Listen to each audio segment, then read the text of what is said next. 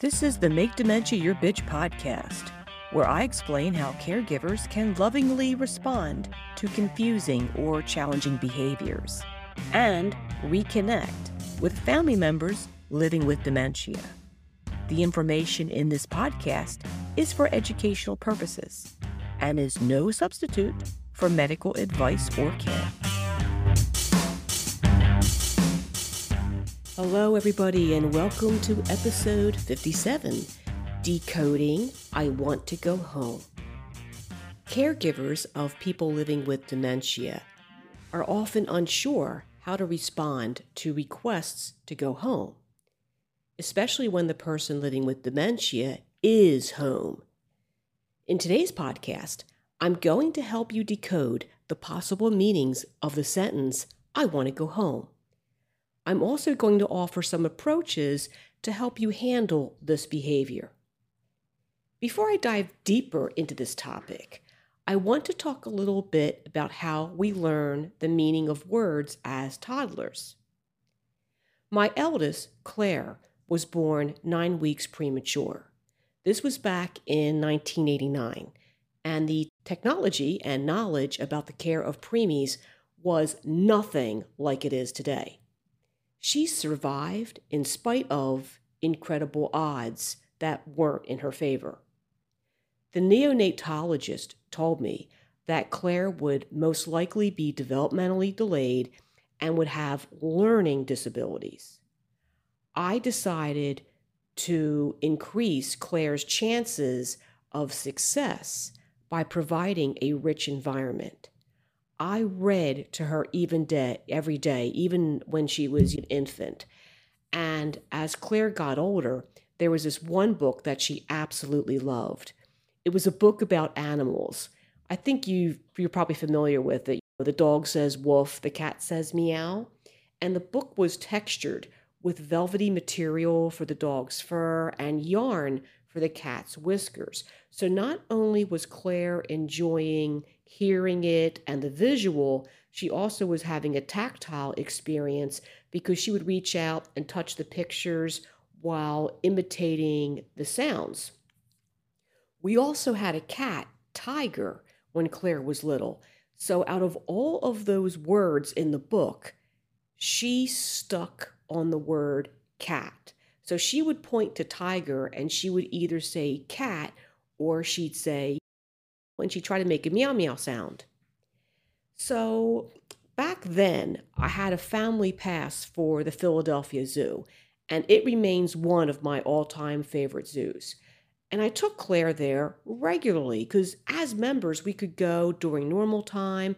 We could sometimes go for members-only events, and it was really cool. So one day I took Claire and my sister Anne came with us. And this was when Claire was still learning to talk and she was developing her vocabulary. As we walked past the giraffes, the monkeys, the penguins, and the camels, Claire would excitedly point to the animals and she would exclaim, cat. Every once in a while, she'd exchange cat with meow. My sister Anne kind of laughed and she started to correct her and say the name of the animal, but Claire's little developing brain wasn't there yet. According to Claire's baby brain, every animal was either cat or meow meow. We finally did make it to the big cat exhibit, and once again, Claire pointed to the cheetahs and exclaimed in her excited baby voice, cat. One of the visitors turned to us and said, what a smart baby. She knows that those are big cats. Which goes to show you that even a stopped clock is right twice a day. So in Claire's developing brain, the word cat meant all animals. It meant Tiger the cat. It meant everything was a cat. At that time, in her brain development, she only had one word in her brain dictionary for animals. As her brain continued to grow and develop, she rapidly learned different words for different animals, such as dog, squirrel, and bunny.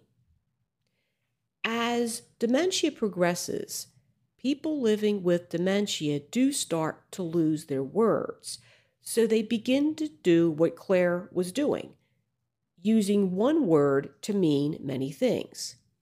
It is as if the pages of the dictionary are being torn out. People with primary progressive aphasia, which I talked about a couple episodes ago, lose their words much earlier in the disease trajectory. People with other types of dementia tend to lose their words in the mid to late moderate stage. Loss of vocabulary also depends on how rich the vocabulary was to begin with, what is called cognitive reserve.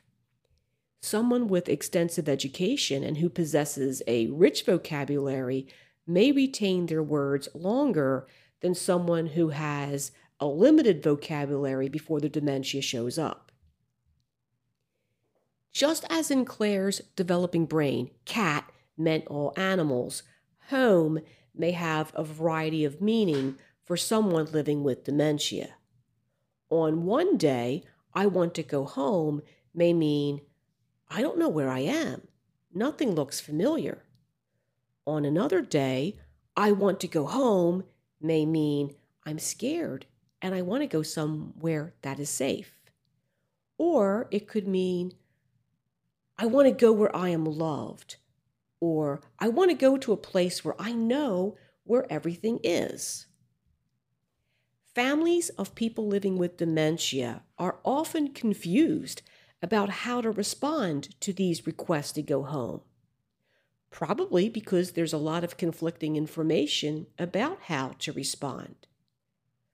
I recommend trying a series of responses and noticing how your family member reacts. It is also helpful to pay attention to how the person living with dementia is acting as they make the request to go home. Is your family member sitting quietly while asking to go home? Is your family member wandering from room to room? Has your loved one started packing a suitcase? Their behavior as they ask to go home may offer clues to decoding what they're trying to express, what it is that they want. The person sitting quietly may be confused or scared. The person wandering from room to room may be looking for long-dead family members. The person packing their suitcase likely wants to return to their childhood home because as they move backwards in time, they are no longer recognizing their current home. Before I talk about how to respond, I'm going to take a short break. There is no one right way to respond. And I know that sounds, counterintuitive, but something that works one day may not work the other day because the meaning of I want to go home may fluctuate from day to day. So it's helpful to have a set of approaches and see which one has the greatest calming influence that day. Unless the person is packing their things or wandering from room to room, you can start with, you are home in response to, I want to go home.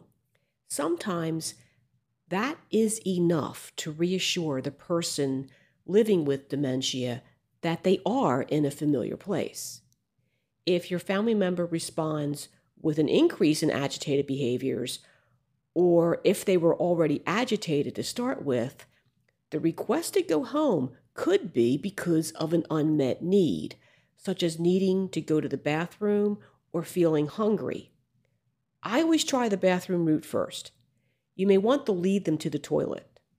I know that sounds super weird, but one trigger I frequently see is that the person needs to urinate or defecate and has no idea where the bathroom is. So they ask to go home so that they can go find the toilet and relieve themselves. You can try saying in response to, I want to go home, you can try saying, okay, but first I'll take you to the toilet, and lead the person to the commode. If the issue is not the need to relieve themselves, you can suggest that they eat first. If neither of these things work, if the issue is not hunger, if the issue is not the need to relieve themselves, and they continue to want to go home, you can ask your family member, or rather, you can say to them, tell me about home. What do you love about your home? Sometimes the response you receive may give you clues about what is going on with your family member. You may even be surprised. Maybe they are missing their parents or siblings. Sometimes when people say, I miss my mom, it can mean more than they miss their mom, especially if they do realize that mom is gone. I miss my mom may be code for I miss safety, I miss security, I miss the love. So if your loved one is asking to go home, and when you ask them to tell you more about home and they start talking about parents or siblings, this may be an opportunity to have a scrapbook handy and look at the pictures and have them reminisce, and to ask your family member to tell you about the people in the pictures and what's going on. Sometimes the request to go home is because the person living with dementia feels frightened, because nothing seems to be making sense. Imagine living in a world where you feel totally out of place, where nothing seems to have any rhyme or reason. How frightening would that be? So you can respond to that fear by saying, you are safe. I'll protect you. And again, going back to some of the earlier podcasts, you don't have to use a whole lot of words. Short, sweet, and concrete is the way to go. Sometimes saying, I love you, I'm taking care of you, can also reassure the person living with dementia and provide a loving response to the need that is behind the request to go home. Many times, the request to go home occurs at the end of the day, what many call sundowning. I'd like for you to look at the request to go home in another light, no pun intended. When people worked outside the home, they left their job and went home at the end of the day. And I would say the majority of people worked day shift hours, the 7 to 5 or 8 to 4. This desire to return home could be an old procedural memory fueled by 30, 40, 50, or 60 years of employment. Like I said, most people work during the day, so the waning sun in the late afternoon could be triggering old memories of gathering up your stuff and going home after a long day of work. Because unlike the environment now where many of us may work hybrid schedules, or we may even work in offices, many of our parents and grandparents may have worked in factories or in textiles, on assembly lines, where the 5 o'clock whistle would blow and everybody would leave to go home. This may be a situation where entering their reality could be a useful strategy. Now, to backtrack a little bit, I've had some questions last week about entering their reality strategy. There was some confusion about that. To clarify, entering their reality is a little bit like the old children's TV show, Mr. Rogers' Neighborhood and the Land of Make-Believe. Children believe that Lady Elaine and King Friday and X the Owl are real, but also at some other level, they may know that these characters are puppets. In the elastic imagination of children, both realities can coexist. In your family member's dementia-altered brain, multiple, concurrent, but oppositional realities can exist. What do I mean by that? A lot of big words here. What I'm saying is your loved one may know that they are your parent and that they are 75 years old and that their parents no longer exist. But at the same time, in the same space, they may also believe that they are still working at their job, or that they still have young children, or they still have to go home and have dinner with mom and dad. It's really kind of cool the way the dementia-altered brain works. There's a saying in physics that no two objects can occupy the same space at the same time, but in the dementia-altered brain, very different and contradictory realities can coexist together. So you and I are looking at this going, this doesn't make sense, but you know what? It doesn't have to make sense. It is their reality. That means that all of the explaining in the world does nothing. When I talk about entering their reality, I mean that you can find some explanation that is aligned with your family members' current, maybe multiple realities. So when they ask to go home, you could respond with, "It's really late right now. Let's go tomorrow." You're not lying.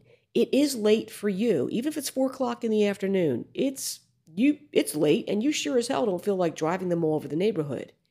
In fact, I know of families that will drive the person living with dementia all over to the next town and show them where the house used to be, or drive to the old house and tell the person living with dementia that someone else is living there now.